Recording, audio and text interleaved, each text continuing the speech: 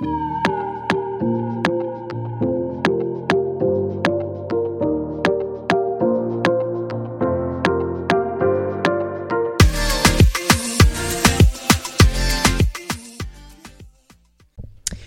there, everyone. Welcome to another episode of the She Ventures Now podcast. I am your host, Gayon Nicole, and I've got a wonderful interview teed up for you. It's with the lovely Sarah Corville. I know Sarah from back in college and in working in church ministry together. Sarah Corville currently lives in Central Florida and works at a small community college, empowering students to achieve their educational goals. She recently received her master's degree in nonprofit management and stays actively involved in her community by serving on several nonprofit boards. In her free time, you can find her at the gym, spa, or the closest Chipotle. In this episode, as I've told you guys before, this whole season is all about singleness. In this episode, she's sharing her journey as a single woman, and I hope you enjoy. Thanks so much for being accessible, available with me in this journey of processing singleness and taking the survey and being really honest. And I would like to say I felt like your answers, it felt like when I was reading your answers to the survey that you took it seriously. So I just really appreciate that about you. I appreciate that you affirm me in processing out loud and like validating like, wow, there's a need for this, you know? And so as I welcome you, I would love for you to kind of introduce yourself and give us a little background on who you are professionally and, you know, how we know each other. Awesome. So yeah, thank you, Gayon, for just this opportunity to be interviewed. I really appreciate it. So my background is I've always been involved working with students. Mm-hmm. I went to the University of Florida, go Gators, and got a degree in advertising with the hopes of like advertising positive music to teenagers. Oh, so wow. I really thought that was a good way to reach youth. Mm-hmm. And at the time I had been exposed to a lot of positive music that I felt was unheard of. So that was my intention. After I graduated, I did a summer internship with my church. And as soon as that internship was over, I was hired in our youth ministry. And I began this journey of working with students in the church as well as outside of the church. And I did that for 3 to 4 years and realized I really connected more with the students outside of the church. Yeah. And that's when I started working in the public school system in Gainesville, and I taught for about a year and a half. And then I was getting to the age where Gainesville was surrounded with 19-year-olds and 20-year-olds, and I was no longer in that age bracket. Didn't quite fit in, and I felt like I needed to grow up and mature somewhere else. So right. Started looking for jobs outside of Gainesville and got hired at a small state college in Central Florida. Mm-hmm. So I've been doing higher ed for the last 3 years. I teach at the school, but I'm also one of the senior managers over our bachelor's program at the school. Perfect. So I wanted to hear maybe more about what makes you feel comfortable and even broaching this topic out loud, right? Because I've realized in even creating this platform and creating a blog and wanting to create products, you know, I'm realizing and even having to pinch myself, like some of this stuff is just hard to talk about, you know? So I just wanted to hear what makes you comfortable in talking about it. So I think that's exactly it, is that people don't really talk about it. Yeah.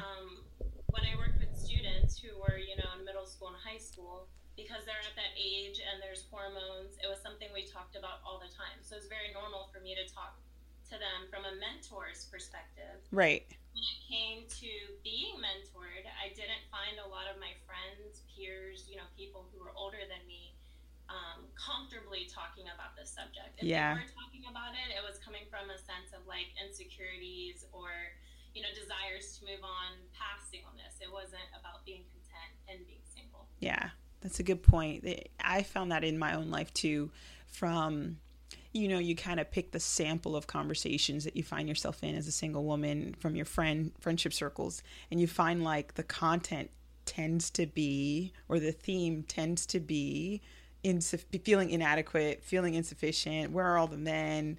And you never find yourself. It's not that you don't have friends who talk about it positively. It's just that those seem to be the juiciest conversations of like, singleness sucks, or I don't know what I'm doing, or where are all the men? As if, you know, you're in this desert, you know? So It's kind of crazy. So let's dive into some questions that I kind of ask all of my interviewees for the Secure Single Woman. What moment in your life did you ever feel extra single, where it's like you realize, oh snap, I'm not married? I mean, we all were born not married, but like, I think there's a distinct moment where, and it's not like you had a coming to Jesus moment, but it's like, wait, I'm really not married. And I'm, you know what I mean? I'm 27. So. I actually had two moments that were really prominent in my 20s. So one of them was the summer between my sophomore year of college and my junior year of college. I went to 6 weddings. Wow. They're 2.5 months. Wow. And most of them were friends in college. 2 of them were my small group leaders. So when you go to a wedding after a wedding after a wedding, and you're not bringing a date, so you're going by yourself. No plus one. Nope. Not bringing anyone. No, over and over and over again. Yeah. And then the other moment was actually more recently. A couple years ago, I moved away to a city where I knew nobody. Mm-hmm. And I was having to navigate making friends, finding a church. Yeah. Finding social circles, social groups, things to get involved in. And everybody is married, but nobody's really talking about, like, Sarah, you are single. It was obvious to me, but it wasn't necessarily a big deal with the people that I was around. So, yeah. Very interesting. Yeah. And I think, too, it's funny because you just mentioned something that maybe we shelve in the back of our minds. I don't know how to put it or word it, but, like, it's always interesting meeting a lot of married folks because you never want them to broach the topic abruptly because it can feel contrived. It can feel inappropriate. It can feel awkward. But then it's like when they don't talk about it at all, it's like, man, I wish they would just throw me a line. Just help me out. Do you have any friends? Which, where do people go? You want some form of acknowledgement. And that I can sense that from your scenario a lot. So I appreciate you because, again, I think there was one of the questions on the Art of Singleness survey last year that I put out, and I'm not sure what the question was again precisely, but I felt like your thought patterns as a single woman and your aha moments were really good to share or would be beneficial to share. Could you share some of them here? Yeah, so I feel like I read a couple books that really reshaped my mind as a single person. Yeah. Most of them were by Dr. Brené Brown. So she wrote a couple books, The Gifts of Imperfection, writing them down. Strong, Daring Greatly were 3 books. And the premise of all of her books and all of her research is on living a wholehearted life. And the way that you get to that is being vulnerable.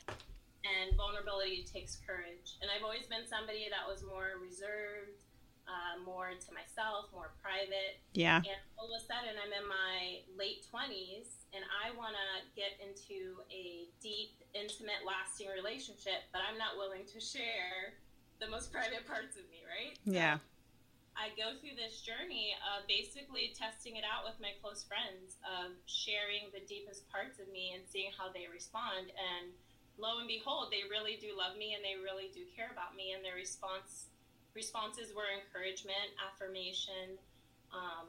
And I felt like it built me up as, wow, I am worthy of being loved, and I am worthy of being known, and I am worthy of being accepted. But you don't really realize that until you actually step out. Yeah. And feel vulnerable. Yeah. Yeah. Vulnerability is hard.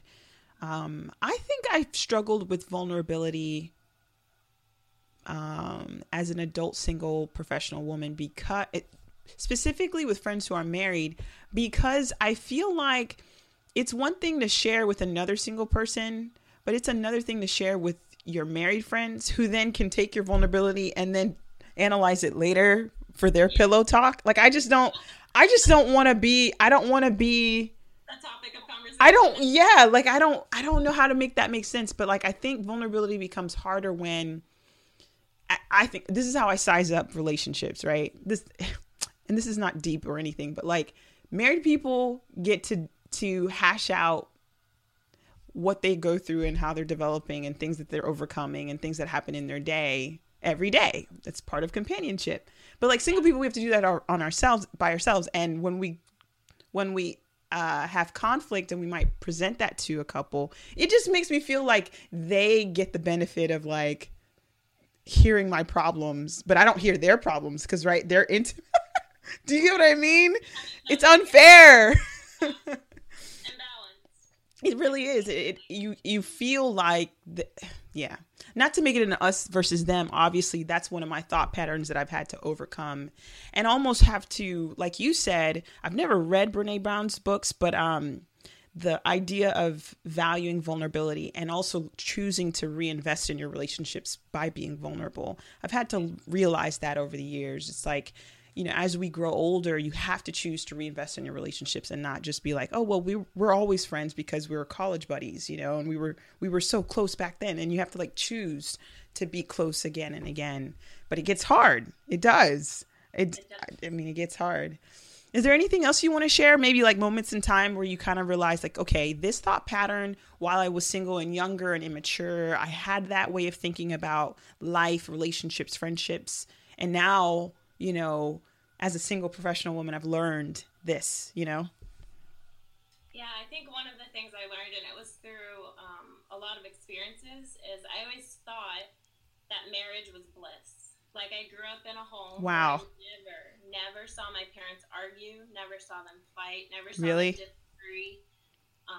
So imagine 18 years of that, and then I go off to college, and after I graduated, I actually had the opportunity to live with a family. And then as more of my friends got married, they were gracious enough to share the struggles of being married. Wow. So living with a married couple and then having friends dialogue with Sarah, it's not all peaches and cream. Like, it is really hard. I'm tempted to leave every weekend, you know?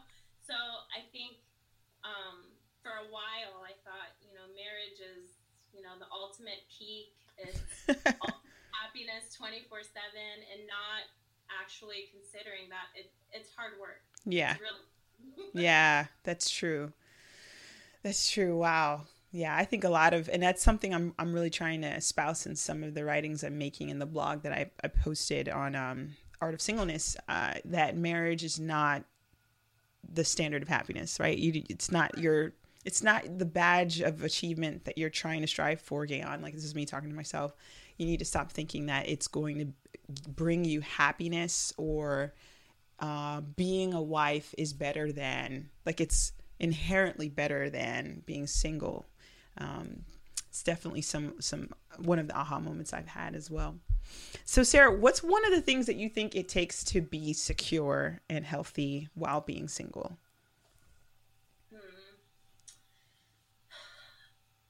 I'd probably have to say, and this is really hard for women who are successful at a young age, is creating margin in your life. Yeah. So I think there's this false idea of I am successful because my schedule every block hour is full with something and I'm contributing purpose and adding value to the people I'm surrounded with at work or at home. Right. The community. And for me, to really be secure means there's one block where there's nothing there, and that is okay. Yeah. Like, have free time and to rest and to have downtime. Yeah. And to not feel guilty when you want to watch a TV show, to not feel guilty when on a Friday night you maybe just want to chill at home. And I feel like that in the last year has really taught me what being secure with myself means and what that looks like. Where do you think the pressure comes to overpack our schedules as single people, especially, comes from? Like, where do you think that motivation or that inkling comes from? So I know what is tempting for me is social media is a big tempting thing, because that's where everybody's updating like what they're doing, where they're going, what they're involved in. Right. And only the highlights, you know, it's only the good stuff, right? So obviously more people post than others, but you see all of your friends doing all of these amazing things and going to all of these amazing places. Yeah. And contributing to these amazing organizations, and you're like, well, I made a salad today for dinner, so that's better than eating cereal. You know? Right. Your accomplishments you can tend to compare them. And I feel like I have to resist that. I have to be okay with not having a jam-packed schedule. I am actually more happy and more content when my schedule is not jam-packed. Yeah. Yeah. Because you can be healthier, be balanced, take care of yourself. You can have a pace that's sustainable. I know for me, I put that question in here for a reason, because for me, and this is going to sound really weird, I thought that the longer or the length of time of me being single meant that I would have to busy myself to distract myself from not having someone to come home to, or not having a family of my own. I felt like being busy was good and healthy, and thinking like, oh, this will be great because I'll be like, making sure that I'm not in compromising situations with men, or like thinking that I'm super lonely and thinking that the work would be good, right? And that's just not true. It's not healthy, and I found myself having to defeat that thought by realizing, and this sounds horrible, but becoming depressed with overworking, and becoming depressed with feeling like I'm not enjoying time with my family. I'm not getting time with friends. I can't, with one particular friendship, I felt like we never did anything fun. We were always just working on stuff. And it just became a matter of health. It became a matter of mental and emotional health, and me being honest with, is this lifestyle sustainable? And would someone who would be my spouse, my husband, approve of this kind of pace of living, like, and I had to like ask myself that and be like, I don't think he would. I think he would be like, you need to slow down. We need to have time together. And if somebody who's going to be my spouse is telling me that, and I can imagine that, then how much more should I apply that now? So it's kind of interesting, because I think there is some insecurity in being single when you feel like you think you're doing a good job by being super busy and having this facade of being productive. But really and truly, it's like, are you really enjoying your life now? Right. You're almost setting yourself up for failure in marriage. Yeah. When I'm married, that I can be okay with a free night at home. Right. Like that's with my spouse, and not feel like we need some kind of agenda item to spend time together. Exactly. So, ready for rapid fire questions? You ready for this? Okay, cool. Sarah, what's your best piece of advice, or the best piece of advice you've ever heard about attraction in men? So, as far as, give me more information. Sure. Like, what did you learn from a book? It could be even from a movie show, from your girlfriends, from your mom, about what attracts men to you. Or what can attract men, or what are men attracted to? It could even be from like a previous dating relationship, whatever. Okay, so I think I learned this as a teenager. Actually, I was 14 or 15, and really insecure about my body, as most young preteens are. Yeah.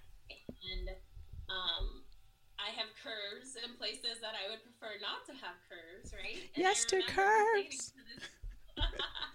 Yes.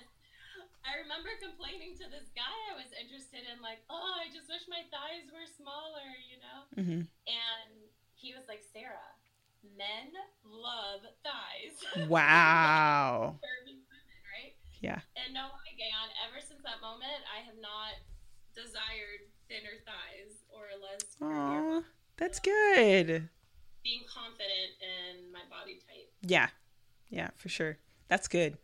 All right, second question. What's the best piece of advice you've ever heard about beauty? I feel like I've gotten encouraged a lot when it comes to beauty, and I think it goes deeper than our skin. So I think people like look at my dimples and they'll say things like, oh, you have such beautiful dimples, but your character and your personality is beautiful too, So it's almost like they need to counteract the outward beauty to remind me that my beauty is really inward in our characters. So I would say to remember that is probably more important than your outward beauty. Mm-hmm. Do you think that people do that to you because they feel like complimenting you on your physical beauty is insufficient? Yeah, and I feel like they think it's vain. Okay. So it's almost like not something that I should focus on. So I want you to receive the fact that I think you're beautiful, but I don't want you to focus on it. So I realized like your character and what's inside is what really matters, Sarah. Got you. See, that's interesting because I think I grew up in that same school of thought. I think it's a good one. I think, we're, in contrast to the world around us, especially media and materialism in the world, I feel like I was raised in a family where my mom was always a very, very, very vocal about me not being vain. And she didn't want me to wear makeup until like 16. And even then it was like, yo, just don't go crazy. But I think what's really beautiful, what I've seen or what I can add to this is that I believe character is important. I just think that it's helpful. Like it was helpful for me to see my mom take care of her outward beauty growing up. And like to this day, the woman will get her nails done twice a month, get her hair done. She'll do something different in the spring, and then she'll do something different in the fall. You know what I mean? Like she practices really good self-care when it comes to outward beauty, which requires time, which requires budgeting and money, and it requires just the wherewithal of like, okay, if I'm going to get my hair done, it's going to be 2 hours. We know Black women, hey, hair is a thing. It's just such a commitment. But I think somewhere in the church or somewhere in some of my friendship circles, like it was all about character to the point where like character negated beauty and beauty negated character. Like you feel like people giving you a compliment. I can totally see someone saying, Sarah, you are so beautiful today. Your hair looks great. But you're like, and feeling like they have to say something more substantive. It's like, no, you can be both. It can be totally both. It's like, it's cool to read parts of the Bible where like the writer is saying Sarah was beautiful, right? Abraham's wife was beautiful. They tried to kidnap her in Egypt. They were like, we're going to take her. Why did the Bible do that? So there's just, I feel like that's the whole point of this rapid fire question. I didn't mean to throw you off by it, but like part of this question is like, as single women, there can be this conflict on the inside. Like, okay, well, I'm not married yet. I don't really think I need to think about the outward beauty. And it's like, no, you should probably prioritize that, even before the guy comes, So, well, third question, what's the best piece of advice you've ever heard on dating in general? Just like, I feel like it's advice that I've given to some of my friends is to have fun with it. Girl, that is just, it should be like the good news. A lot of people will tell you that only date people that you're interested in marrying. I'm like, that is like too much to think about too soon. It is. Like, it's. Can I just go to a concert with him or a basketball game with him or out to dinner with him and just have fun? I don't feel like there needs to be this, he meets my top 10 list so I can go on a date with him. And, I can go on a second date with the deeper list. Like, just have fun. I need you to turn up your volume and just speak clearly into the microphone because you are saving lives. I think you're saving massive amount of lives right now. So, go ahead. Just say it one more time. Just best piece of advice for dating per Sarah. Go ahead. Have fun. Enjoy the process. That's good. That's really good. That's helpful for me. I'm really cerebral. So I have to kind of like retrain myself to be less cerebral. In the last 5 years, that's kind of been my MO is Gayon, don't overanalyze love. Don't do it. So when you said have fun, it just resonated with me because that's been something I'm practicing right now. Number 4, best piece of advice you ever heard on happiness. I would say it is okay to prioritize your happiness. Unpack that. So I feel like as women, we are nurturing, we are giving. A lot of times we're put in situations where our role is to take care of the people around us.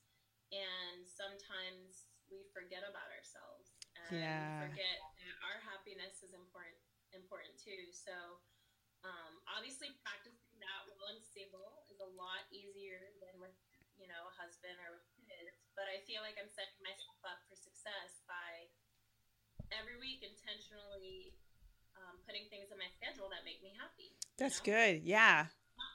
Not feeling guilty about it. Yeah, absolutely. Absolutely. Especially if you're an overachiever or you're someone who's inclined to, again, like we said, pack our schedules with things we have to do for work. I think it can be really hard to see the need to, one, rest, but then also do things that are fun for yourself, even without another girlfriend. It's just, you're dating yourself. It's like, I'm going to prioritize me doing fun things by myself, That's really good. And that is okay. Yeah, it's completely fine.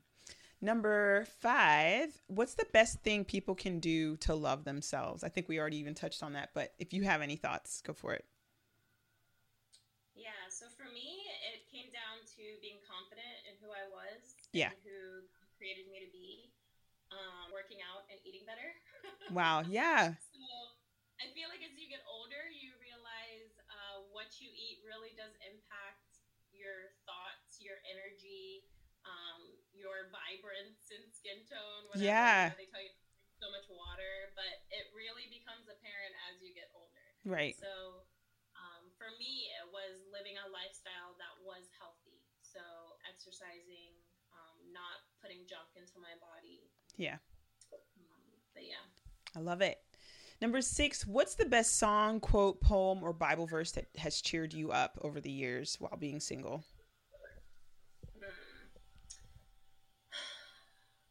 It would probably have to be Ephesians 3:20. Yeah.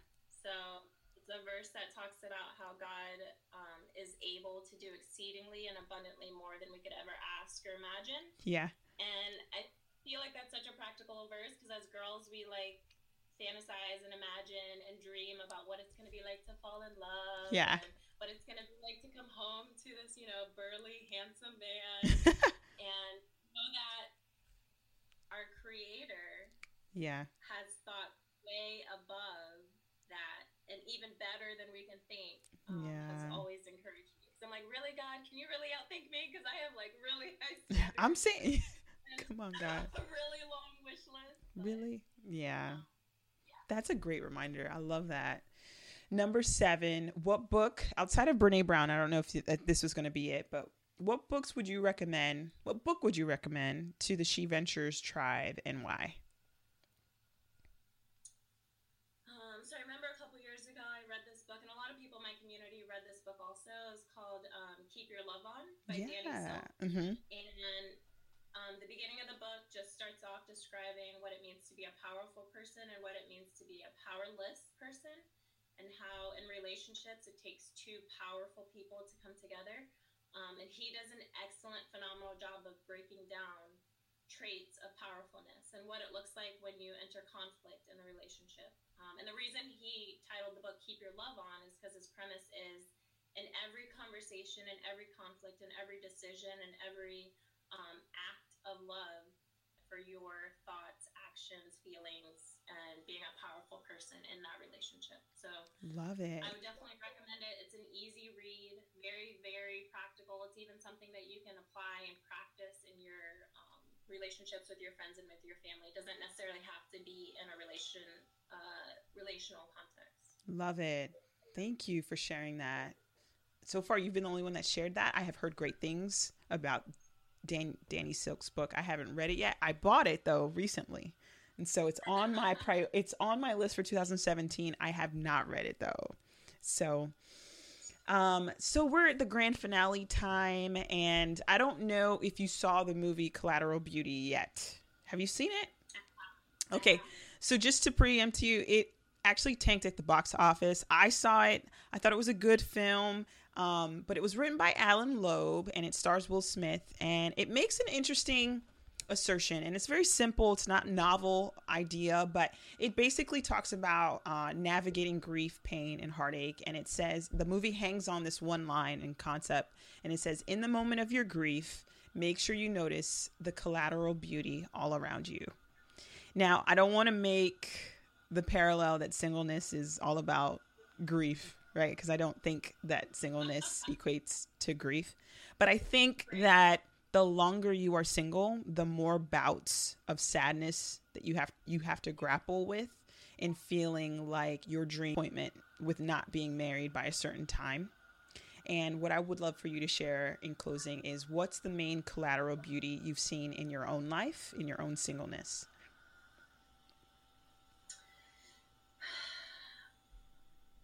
That is such a great question. Mm-hmm. That is a really great question. And I feel like that's something I've experienced more and more over the last couple of years as I'm getting older and still single. Yeah.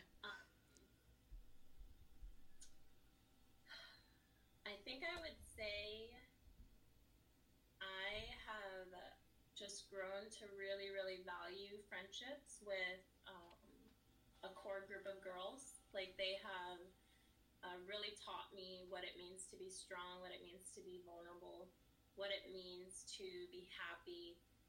Just having a space where I can share the deepest parts of my heart and my soul, and having really good intellectual thoughts, always not agreeing on things, but still being able to, at the end of the day, say, I love you, even though I disagree. But just being at an age where you can be comfortable in your skin to have really deep relationships, and even though it's not in a context of marriage, to enjoy aspects of intimacy on a different level.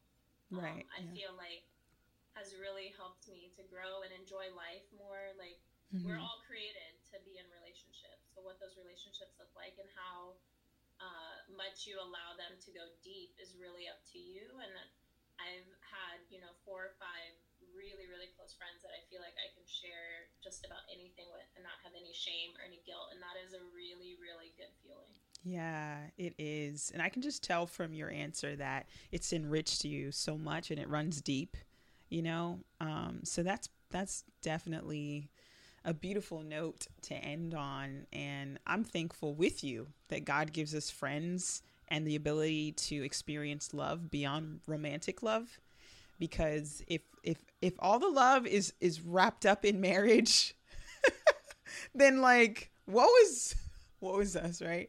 But I'm appreciative that you echo a similar sentiment, and I'm glad that you have that collateral beauty. Thanks so much for your time, Sarah. I really appreciate you and just your authenticity and your ability to be vulnerable and recorded, because that's another element of this, right? Sharing this with other people. I'm excited about new things in your life, and I'm excited about just being able to share this talk and this podcast interview with others. So thanks again. Thank you, Gail. This was a really, really great experience.